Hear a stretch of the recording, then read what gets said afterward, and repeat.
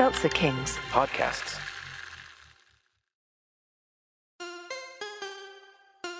What does an 18-year veteran of the tech industry and a 20-year veteran of the military have in common?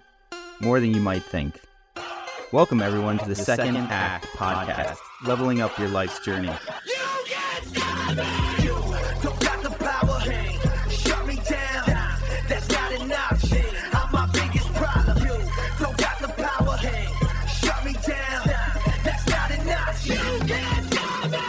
All right, welcome back. Hey, Michael, how you doing, man? John, I am feeling so great these days, and I got to tell you why. Like, what an amazing 5 months it's been since we launched our first couple of episodes.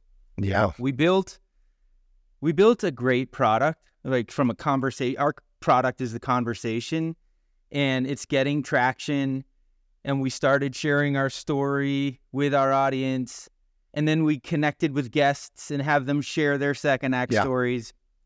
Now we're releasing our episodes on YouTube, and there's so much more coming this year. And to top it off, the byproduct of the effort that you and Jeremy and us as a group have put into this have led to us breaking into the top 5% of all podcasts globally. Yeah. So something I think we should be proud of as a milestone. We're in 13 different countries and counting now. Man, that's awesome. So it's an awesome feeling. And we started at zero, and here we are. Yeah. Well, let me just highlight for a second. Let me talk about that achievement. And I will say that we wouldn't be there if this was my podcast. I think if it was just your podcast, if Jeremy was just doing it as a production, we wouldn't be there individually. It's definitely been a collective effort. Your abilities to run this with such technological expertise and measure out the metrics that we're using, the flow charts and the flow that we have to get our guests on, man, that is all you. And, I like to think that my expertise is execution and taking those next steps. But man, I wouldn't be here without you guys. And I don't think we'd be here collectively with if we had a missing piece. So it just highlights how important the team is and how important it is to find your weaknesses and bring those people in to help make you stronger, fill those gaps. So yeah, man, congrats on 5%, top 5%. That's pretty awesome. And yeah, it's the power of a symbiotic relationship for sure. And this week is going to be no different. I mean, we're going international with our guests, so that's pretty exciting. So why don't you introduce our first international guest? Absolutely. Well, first, to our audience, welcome back to the Second Act podcast with Michael and John. Yeah. And this week we are super, super excited to be going international, like John said, with a special guest based in Berlin, Germany, where which we'll get into in right now. So in this episode, we are joined by Mirela Moose, who grew up in Romania and moved to Berlin, Germany in 2015 with a lifelong dream to start a company. Wow. Mirela is the founder and CPO of Product People, the premier destination for product management in Europe, with a dual mission. First, in helping companies discover and deliver great products faster, and second, to empower the product management community to share knowledge generously. Mirela has earned the prestigious Top Product Management Voice distinction on LinkedIn. Congratulations. Yeah, that's awesome. It's also thanks to the team, as they always push me to do more. Yeah. Awesome. And is also a Techstars mentor. And for those who are unfamiliar with Techstars, that is one of the premier accelerator, incubator groups in the world for early stage tech startups, where she showcases her expertise in product management and product leadership functions from organizations that include Zalando, Amio, DeepL, and the World Health Organization. Wow. In fact, Mirela just got back from some exciting product events in Amsterdam where she and her team were showcasing their expertise. So we are looking forward to hearing more about how that went. But outside of work, Mirela enjoys hiking, reading sci-fi novels like the Culture series. I looked that up. It looks pretty interesting, Mirela. And playing board games and painting. So welcome to the show, Mirela. Yeah, welcome. Very excited to be here. So are we ready to jump into it, John? Yeah, I think so. I've already got a ton of questions ready to ask Mirela. So Mirela, buckle up. I think it's going to come fast and furious. I look forward to hearing more about your story. But we always like to, Mirela, take our listeners through the life journey by starting from the beginning. So I understand you grew up in Romania, eventually moved to Berlin and established as an established professional. So tell me and tell our listeners about life in Romania and what some of the more important events were in your childhood years that helped shape who you are today. Cool. I was very excited to see this question as it made me think back a lot. So I grew up with my grandparents. A part of it was during communism before 1989, and they were teachers in the countryside, and that was a big thing back then because intellectuals weren't liked. So if you can remember, the communist doctrine was workers good, any capitalist or intellectuals bad. So they were going against the established norms back then by simply being teachers, which sounds ridiculous right now. But I reflected how strong of a position that was only afterwards, because now it sounds very trite. Another part was back then you have an immense access to goods, so you had to figure things out on your own. They needed to grow most of the things at home. You needed to queue to get bread. Right now you queue for the iPhone and it's cool, but back then no one liked it. And one of the hypotheses is why communists became also so disliked is that they were censoring a lot of the conversations and media, but people were still meeting up at these queues day in and out. So that enabled a lot of gossip to spread, a lot of sarcastic jokes, and it undermined the narrative quite a lot by just letting people stay frustrated in these queues all day. And now you Amazon Prime something in 2 hours, right? But back then you needed to grow the chicken, right? And plant the tomatoes and all of that. And I remember either given tasks or witnessing more complex chores as a kid, which I looked back now with a lot of melancholia and gratefulness. Back then I didn't like it because it was like, okay, you need to do this, you're the elder child, you need to take more responsibilities. Like, no, I just want to eat sweets and do something else. But I think it shaped me in a more organized manner, and it also gave me some resilience, and that I'm very grateful for my grandparents for providing for me, because I just see how important that was and how much work everything took back then. Yeah. So thank you for taking me down memory lane. And of course, since they were teachers, they also kept me on top of my homework all the time. Plus having how you have in the American media more like the Asian parent stereotype. So that was a bit in my family as well. And sometimes it's also like the Jewish mom stereotype. Apparently, that is very reflective of my Eastern European background. It was, you have gradings 1 to 10, 10 being maximum. If I would come with a 9 at some subjects, they're like, why did you get a 9? Like this other child whose parents are losers, or I don't know, like some beef my mom had with them. Why did they get a 10? And why are you getting a 9? What did I not do for you to enable this? So there was a strong emphasis on education in my family, which I developed a bit of a love-hate relationship with. So in some cases when I could rebel, I would do the bare minimum at some subjects later down the line. But I think it was still very helpful, and it did make me more strict about delivering value and having a certain level of competence in some areas, which of course then, you may tend towards perfectionism. So I need to fight that a lot. But I think overall it was a very good bringing a structure, which probably like all children and teenagers and so on, I didn't appreciate at that time.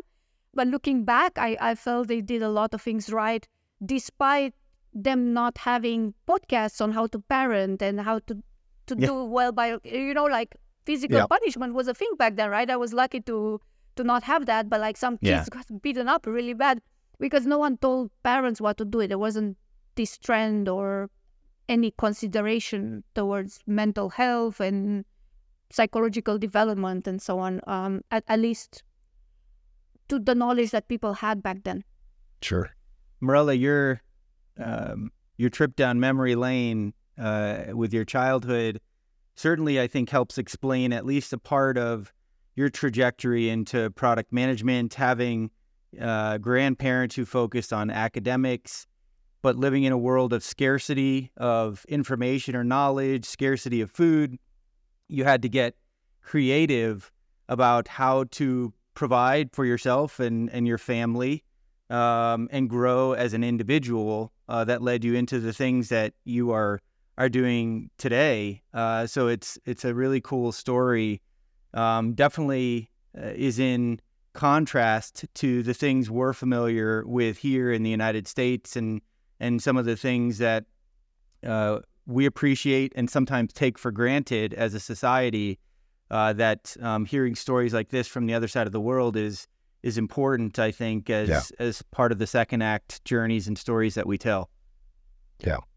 Cool. And there's more in turn, because after Romania got out of communism, it did like a complete pivot into unguarded like capitalism on steroids. So it basically got like from one thing to the other, and then coming to Germany, it's kind of capitalistic, but it has like more socialistic setups, which you start appreciating after a while, because you see people growing old in Romania and they can't live off their pension anymore due to inflation and things that happen, and they can't afford private medical service, and the public sector cannot intake all the patients they could have. So basically you end up with no health coverage, although by design you should have some.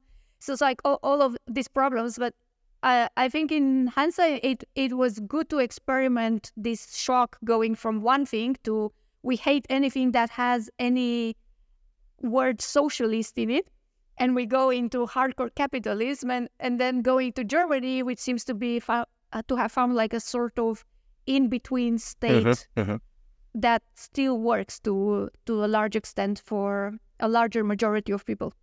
Yeah, there's definitely some interesting dynamics in terms of both how the government takes care of societies in Europe versus the U.S., and then also companies take care of employees in the U.S. versus Europe.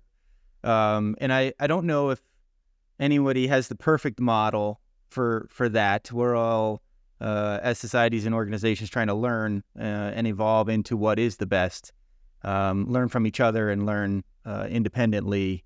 But it's progress nevertheless to where we are today. 100%. Yeah, there are some things that work better here, some things that work better there. So if you go to Berlin, they will all complain about the bureaucracy. If I go to California, people are like, oh, Germany is so awesome with the healthcare and all of that. And it's like, no, you don't know like how complex is there. You have free healthcare, but like getting free appointments and doing this and that, it's not that easy, and not everything is covered and blah, blah, blah. So you're right. It's just on a superficial level, everything seems better elsewhere. And there's always like this constant treadmill of figuring out the perfect solution, and that works to some extent. Yeah, the expression we use here, John, sorry I know you want to get in. The expression we use in the States is the grass is not always greener I don't know if they have that expression. Oh, yeah, 100%. Okay, yeah. And people learn that oftentimes the hard way. Something looks beautiful and shiny, and they get to the other side, and they're like, wow, the grass is not greener. The brown spots are just in the different places. So, yeah. Yeah, Mirela, I just wanted to ask you, and kind of before we get too deep into it, I want to take you back, and I don't know if in Romania, if there's a push after primary school to go into, or in secondary school to go into college, but I understand you decided that once you graduated, you were going to go to a university. So one, talk me through that that experience, and then when you did decide to go to university, you decided to focus on computer science as your major, but pair that with an MBA. So one, tell me about how you decided to go to college and if that was a difficult decision or not, and then walk us through your kind of university experience. Sure. So the decision, it wasn't even an option to not do college. At least in my family and where we come from. At the same time, it's also paid by the government. So you can do private colleges, but at least back then, the public schools were the better ones and the more that had the better reputation. And I think that also translates also in Germany. Germany even gives you a visa to study for 2-3 years. And after that, you can be unemployed or like in a job-seeking visa for another 1-2 years and so on. So it's a bit of this model where the state invests in you because then they're going to tax you to death afterwards. So it's not like this part like in the US where you get a loan and then you need to pay back that loan. So the model is a bit different. And also culturally in my family, even my grandparents had higher education, which was not a thing for people born in the 1930s. Right back then, you kind of fought in the war and grew cows, and there weren't a lot of these opportunities. So then my parents were both engineers. They were working at a plane factory, which is also how they met. So that's a pretty cool story back then. The option to go to university was always there. The question was which university. And the way you can get into certain universities, I don't know if this is the same in the US, like with a sort of SAT score. So you have a score at the end of high school. And based on that score, you can enlist your interest in certain universities. So I applied and got into 3 of them. And of course, you can't do 3 in the same time. And my mom convinced me to choose computer science. Okay. And the reason why I got convinced by her is the mutability of the role. If you will become an accountant, then you need to recertify whenever you're moving into a new jurisdiction. I don't know if that's like the same for the US, but if I would have tried to then be an accountant in Germany or in Italy, I have to go to a whole new process again. Whereas with computer science, you don't. And a great example in our family was my uncle Kosti, who ran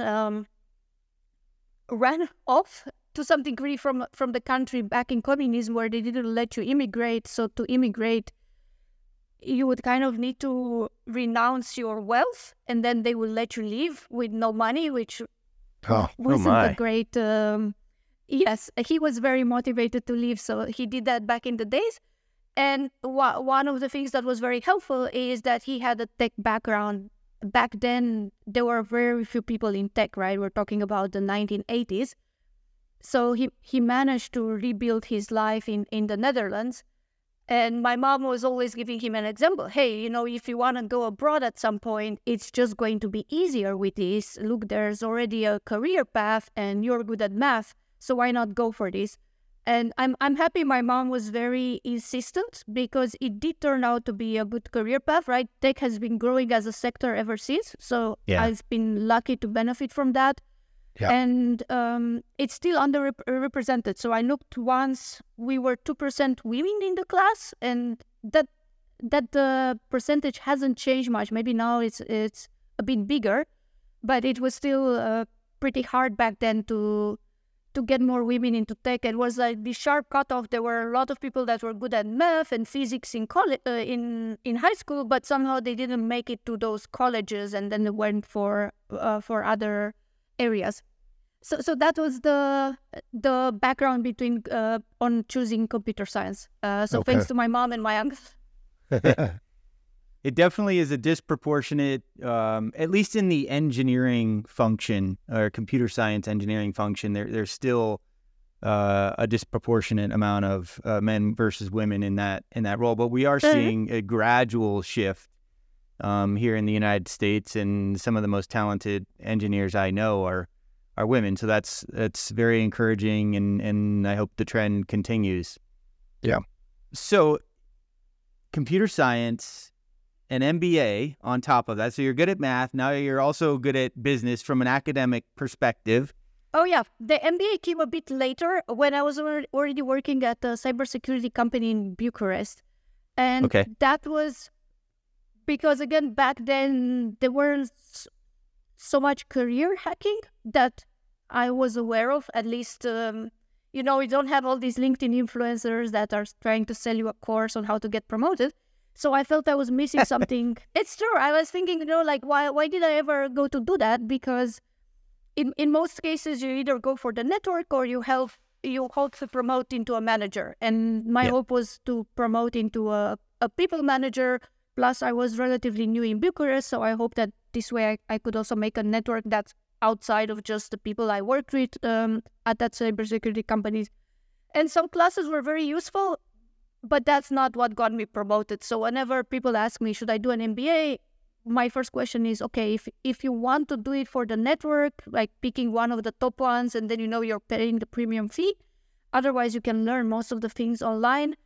And if you want to get promoted, what gets you promoted is the obvious part, right? First, asking for it, and then second, building a promotion case, showcasing that you're already doing some of the parts, and that the rest of the missing pieces you can acquire, and so on.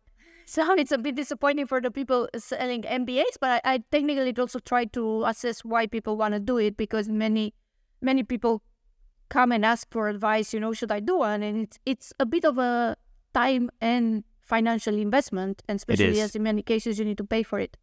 Yeah, it's a commitment, and I share a lot of your thoughts around the value of an MBA. I went to Georgia Tech to get my MBA in Management and Technology, and there's three dimensions to it that I saw sort of create the value of the MBA. One is the network, like you said. Georgia Tech has a pretty big global reach and a pretty strong alumni network.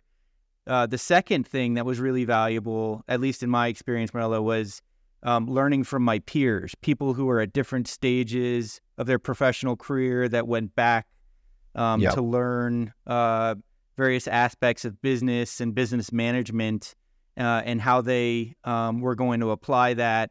And we also learned about different industries and their roles in those companies and their functions in those industries. So I thought that was another important dimension. And then thirdly, the academic side, learning through the case studies and like computer scenarios and simulations that you had to go through. I would say those three things together are what generate some of the value, but you still have to apply it. Like you said, you still have to deliver value as an individual and amongst the team for the company to help get you climbing that path to promotion. I agree. Yeah, and I don't have an MBA, but the two things that I always tell people are vastly important in your growth is one, that network, like Michael was just saying, and then two, learning from the people that are before you and passing that experience on to somebody else who's following in your footsteps. Because if you can explain it to somebody, you have an in-depth knowledge of what you're doing, and so those are vital points. And so I applaud you for getting your MBA. That's awesome.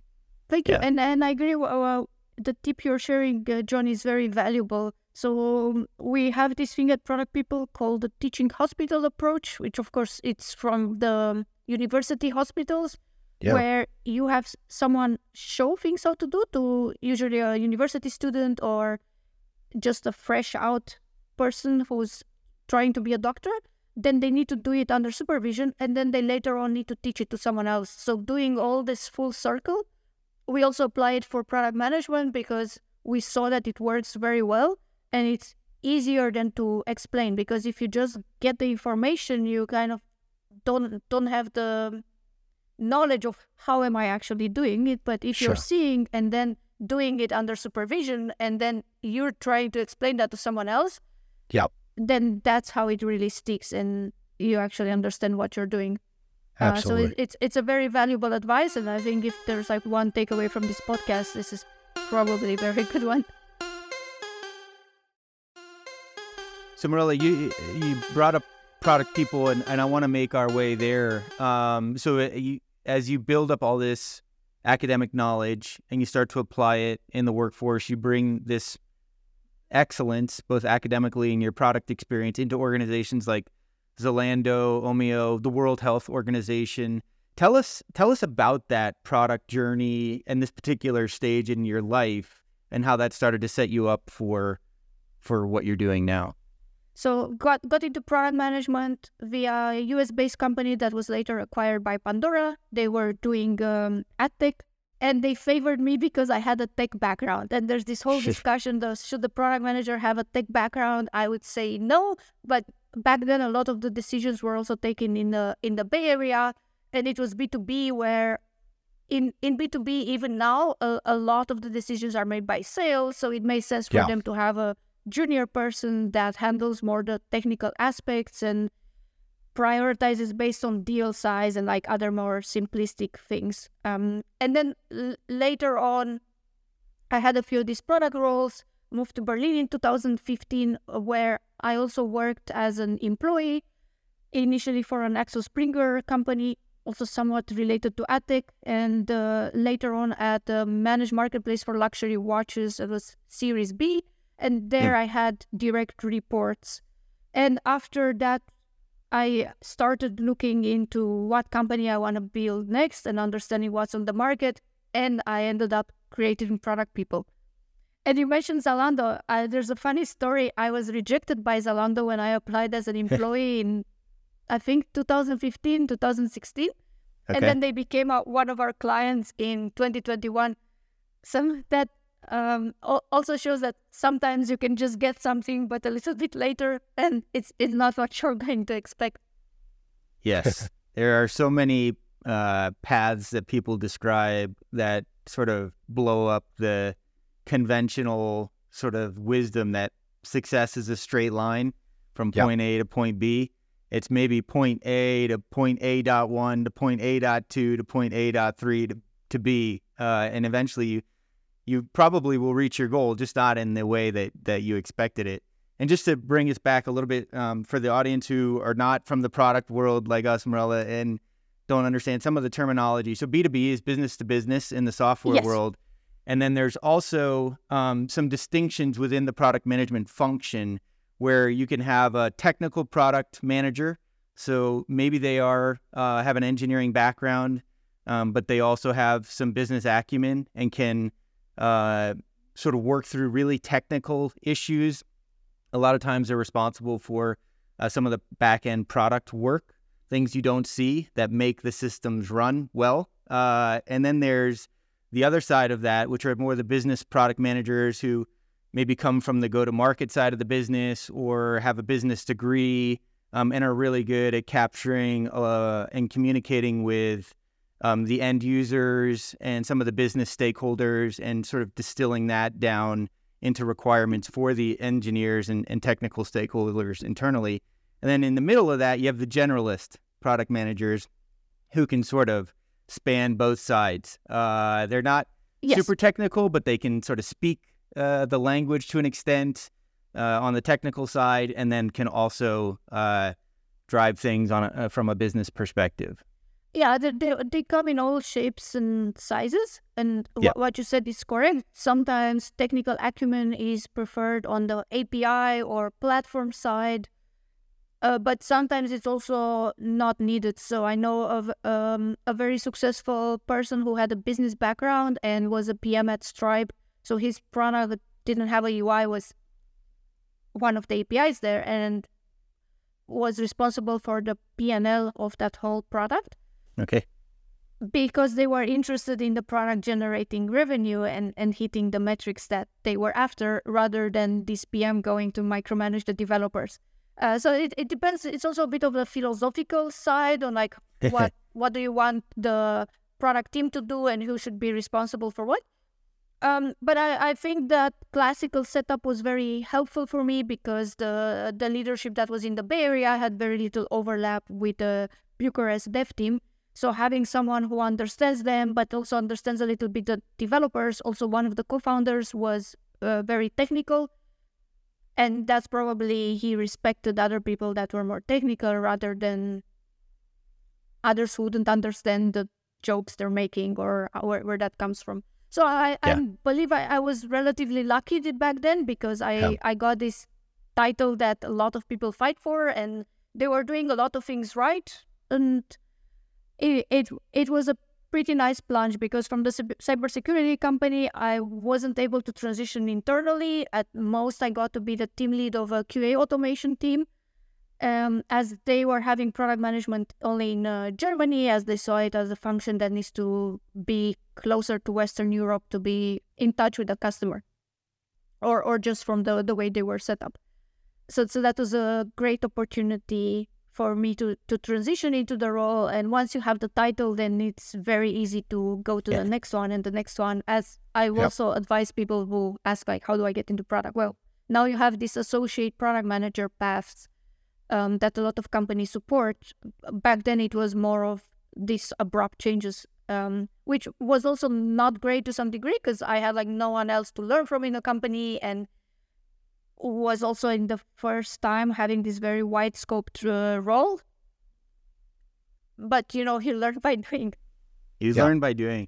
And I didn't start in product management myself. Way back in the early 2000s, I broke into the tech industry, and I've talked about this on the podcast, just sort of happenstance. I was home, I picked up the phone, and the next thing you know, I'm getting an interview at a tech company for this role, which today would be considered more of like a customer success management type of role. We were delivering software and services to insurance companies, and I had to ensure that it was meeting all of their requirements and expectations in that function. And then from there, to your point, like once you're in an organization, and if you happen to have the privilege to move into product, you get that product experience, and then that's very portable to so many different other companies. But I didn't start there. And CSM is also a great role to transition into product, especially for B2B companies, because you're already talking with the customers, you already understand the product. So that's definitely something we also advised a B2B client that had struggled to hire, but had some very motivated people in the CS part. I said, why not make them an associate, and they wouldn't have the challenges that others have, where come in and say, oh, you're not doing product management right, and this is, like they already know the product, they're already used to the culture, so you're going to have less resistance. And when you want to change some things, you can change some things. That's, of course, there were areas of improvement, but there are areas of improvement everywhere. John's like, you guys are geeking out over some product management stuff in the tech space. What is happening right now? I just appreciate you breaking down some of those terms for me, because when you say our audience, you're really talking about me. But Mirela, I want to stop for a second, because where I want to celebrate your uniqueness, right? You're a female in this space. You're excelling in product management development. You're in these organizations that are primarily heavily male dominated. So in that regard, you're very unique. However, the narrative I'm getting from you is not actually unique at all. And that is, you're climbing this ladder, you're achieving and succeeding, and your peers are noticing that you're standing out, and you continue to grow in your experience and your knowledge. But at some point, you recognize a dissatisfaction with the trajectory of your life. And you recognize that there's something more. And you decide that the track that you're on is no longer scratching the itch or meeting the needs that you have in that space or with who you're developing to be personally. What's the moment that caused you to pause and change the direction that you're going on and branch out on your own? It was, again, from the good examples that I had also around me. So my life partner is a 3-time founder. Back then, I think he was a 2 times founder. Yeah. And I had this history of entrepreneurship in my family. That the uncle I mentioned earlier, that was an inspiration for us, later started his own B2B company, which is like business to business, also in the customer support space. My parents, after communism, were forced to start a small business because there weren't any jobs and they kind of had to do something, and they ended up selling furniture. And so, and running a small furniture retail business in their town. So I saw that there was possible around me. I saw that it also produces a lot of unhappiness. So I think just seeing these examples closer, I had less of a rosy eye feel of, oh, you're going to be a founder and everyone is just going to bow at you and it's going to be so amazing and so on. It's just they don't know like how crushingly lonely and difficult this is. And I think that was actually more of the hesitation. So the breaking moment was that the role with the B2B marketplace finished, and I was also a bit disappointed by it because I had joined that one as the people running it had previous exits and they were quite well connected in the Berlin space, and I said, oh, I'm going to learn something from these people. And I felt like I didn't learn that much. More of the thing they were doing were building something up with a few good numbers, trying to sell it and then move on to the next one and the next one, which of course the culture ended up not being that great, and the business didn't really hold together that well if they weren't there. So I was interested in something that has a bit of a better tenure, and it also has, you know, when you look from the outside, you feel like, oh, this could be so much better if I would do it. So seeing how these startups were run, I felt, okay, I can probably also do this or better. So I was available. I was interested to do this. And then I started getting prompts from my network of helping them with product work. One of the earliest was from a friend that was early into crypto. Crypto was exploding in 2017, and I just went to help there a bit. They also called me project manager because they had like no idea about product management. I was like, fine, if you're paying, we're going to, I'm not going to like start arguing over definitions right now. I'm going to see like what's helpful here. Yeah. So later, of course, we focused on more stable clients and different type of industries, but that's how it came around. And then seeing this demand come from multiple places, I also looked at the market, and you have the large consultancies on one side that are mostly advisory, and you end up with a few decks and workshops from them, but not actual work. And then you have the implementation shops that mostly sell developers, sometimes designers, and then they just bloat the org with scrum masters and agile coaches and all these roles that don't really provide an impact from my perspective, but that's just a separate rant. We could have more time for another time. So I felt like none of these large groups of interest that I saw at multiple companies, and the bigger a company gets, the more of these vendors is going to have, and all flavors of vendors. There was no one focusing on product management, because if you're advisory, you can't get too biased on recommending implementation.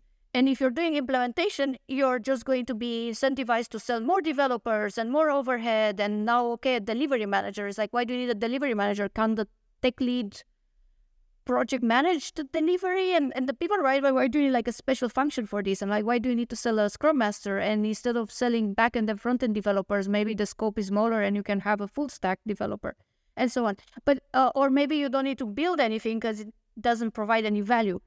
Or you can use a third-party solution. And these are the decisions that product management would make. And you wouldn't make that if your salary depends on this development company or some other places. And when I didn't have my own deal flow, I took a few gigs from this type of development companies, and all they were prompting me for was, can we sell another dev team?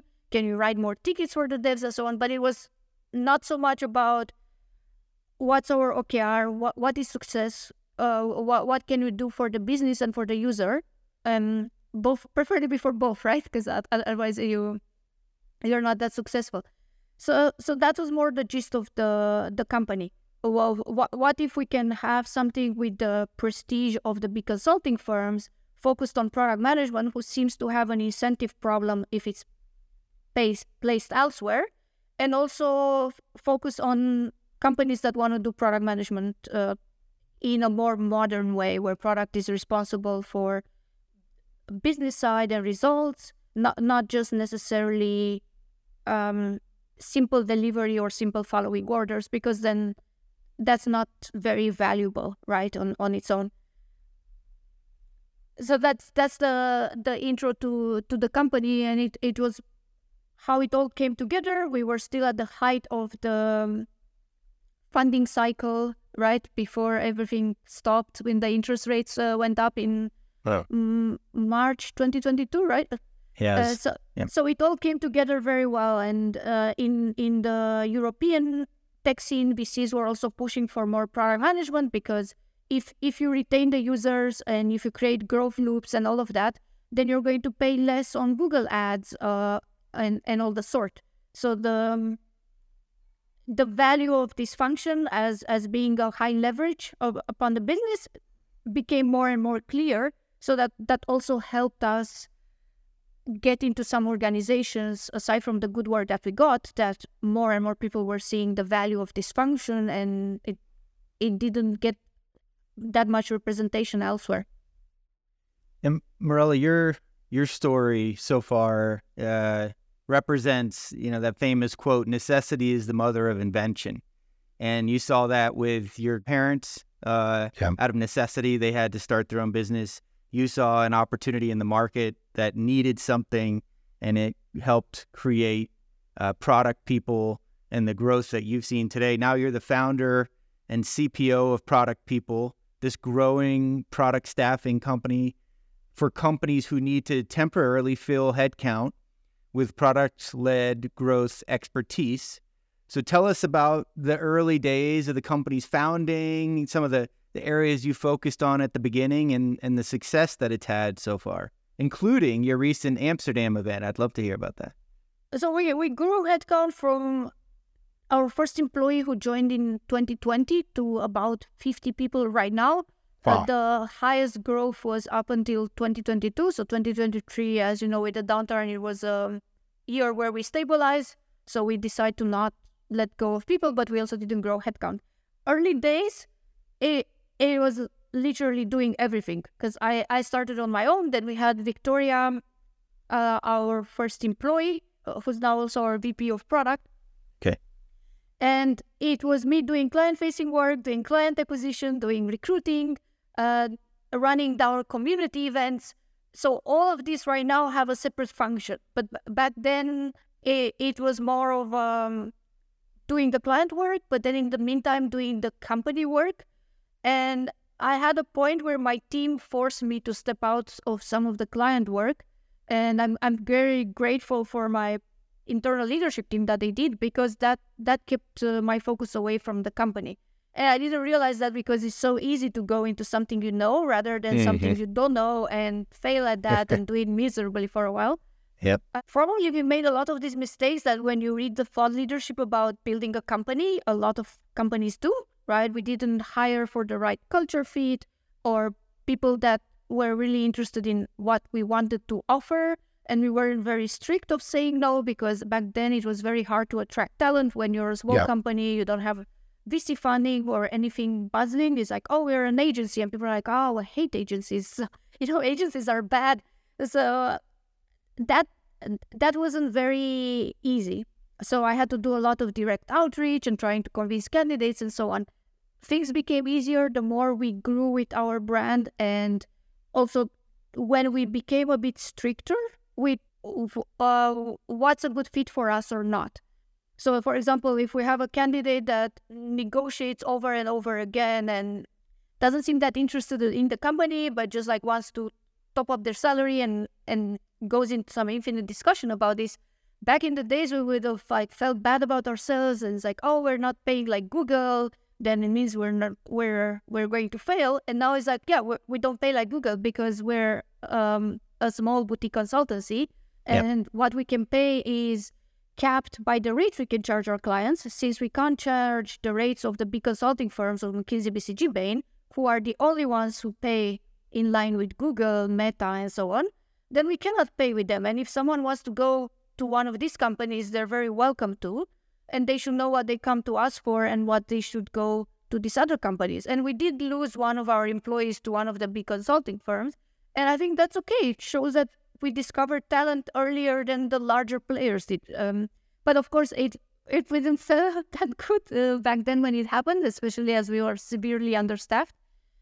But it's all these small things. So for a while, recruiting was one of the largest pain points. When the market died down a bit, obviously client acquisition became a stronger pain point, because up until that moment, all the demand we had was inbound and referrals and so on. As everyone has a lot of money to spend, everyone needed to do everything ASAP. And who else to better organize that than a product manager? So everything worked very well. We neglected any outbound sales. It's like, oh, no, these traditional methods don't work for us. We are so amazing. Then clients just knock at our door and beg us to start ASAP. And then when the market went down, we weren't prepared with any of the internal processes for sales, and also weren't capable of attracting B2B sales candidates because we were a bit, how can I say, we were a bit stubborn with that. And of course, if you listen to the VC podcast, they're going to have the same narratives. It's like, yeah, technical founders always underestimate sales, and then they realize too late how important demand generation in any way it is. And you can't have only inbound because inbound will just like maintain the bottom line, but doesn't help you grow. You need to do like a lot of other efforts. I think those were the biggest mistakes to date, right? Underestimating recruiting and underestimating sales. But I don't know any founder who hasn't done mistakes in any of these areas. Yeah. And Mirela, you talked about wearing all the hats at the beginning. Basically, you are the captain and player of each department, because it's just you and maybe you have someone helping you out along the way.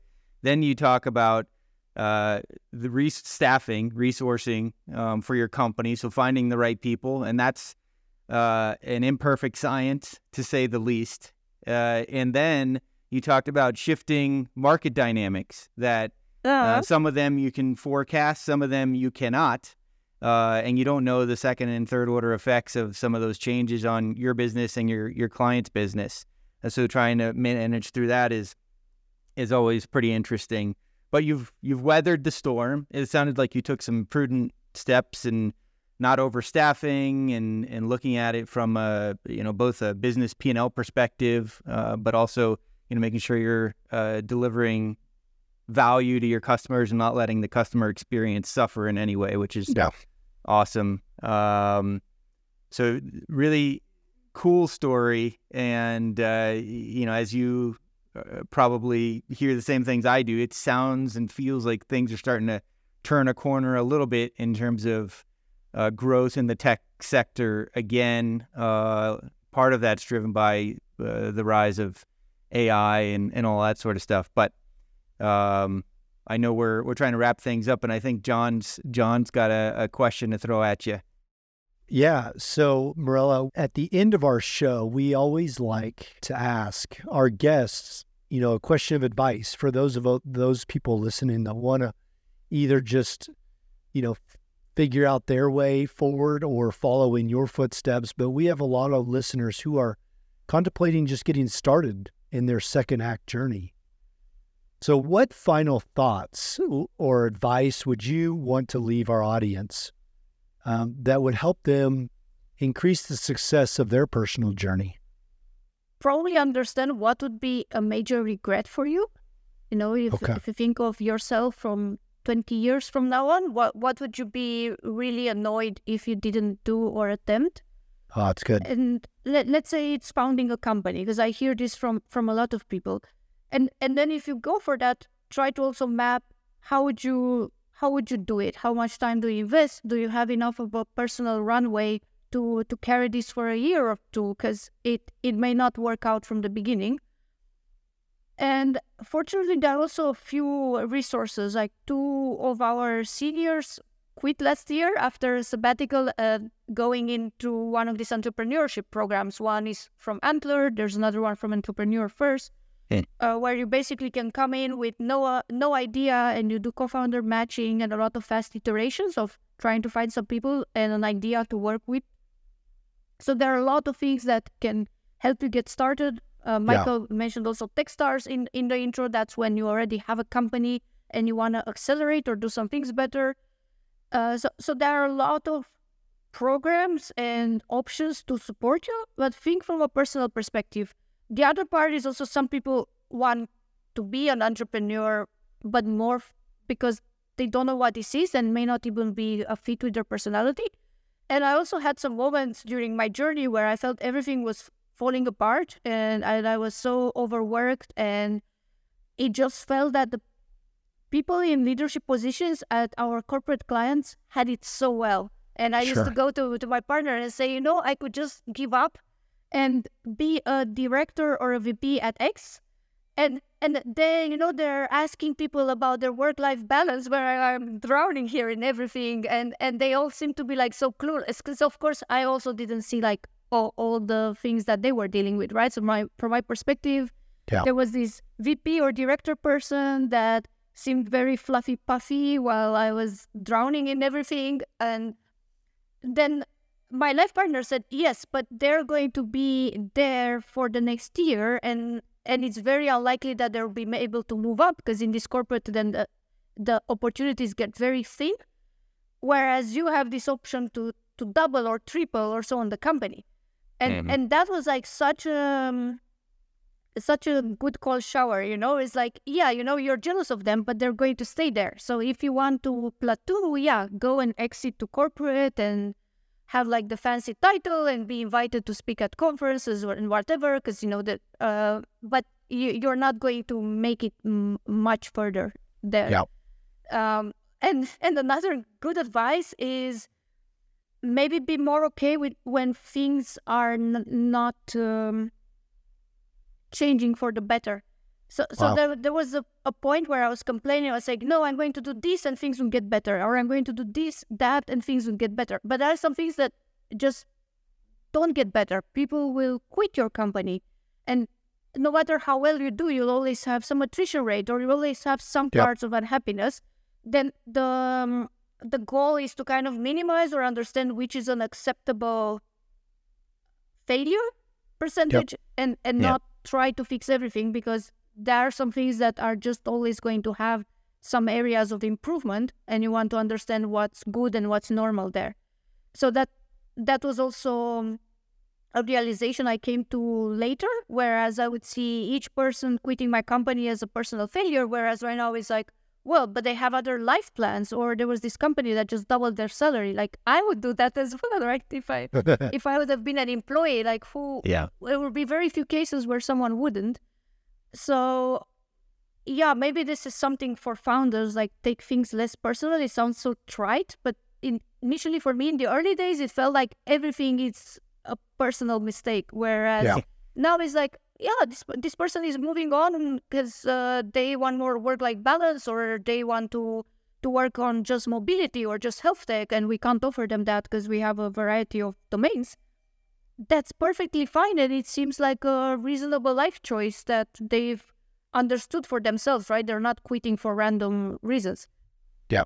That's great advice to end on, Mirela. And I think as people think about their second act or entrepreneurship or starting something new, it doesn't mean that you can't go back to what you're familiar and comfortable with at some point. If you travel that road and it doesn't work out for one reason or another, it's not typically a fatal mistake. It's just you've opened and closed that chapter in your life, and now you're moved on to the next chapter, which could be revisiting the earlier part of your sort of life narrative. Yeah. And it's been such a pleasure talking to you from Berlin today, Mirela. And I know it's getting late on your side of the world, so I wanted to transition us into wrapping up this show. But our audience is going to love your story.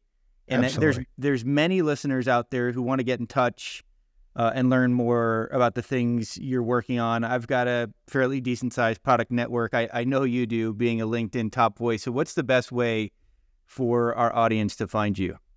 Email, LinkedIn. I'm pretty findable on those. So my email is mirela.moose@getproductpeople.com. Okay. I'm probably more reliable to respond there. Also, LinkedIn DMs work, but sometimes I may get too many too fast, and then they just kind of get buried under all the automation marketing spam, or like whatever everyone gets. So up to you. But I'm always happy to get questions or feedback. And thank you, Michael and John, for this amazing podcast and the great questions you put together.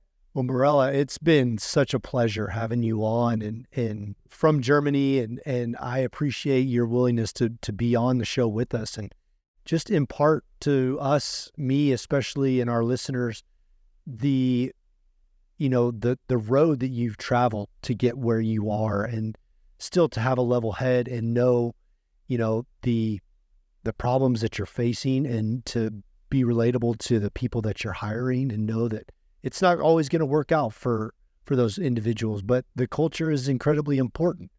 So I love that you're still grounded in that. And I just want to wish you all the best. And we'll make sure that we include your links in the episode notes, and so people can get a hold of you. But just I personally want to say thank you for all the time and that you put on here on the show, and for allowing us to dig in a little bit deeper into your story.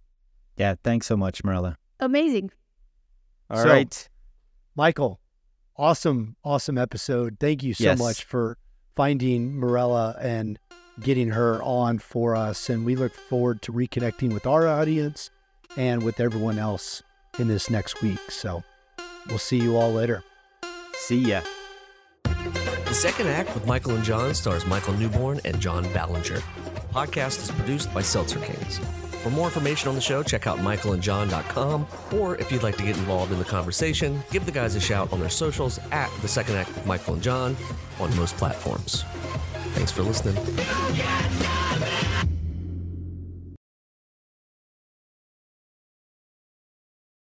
Seltzer Kings Podcasts.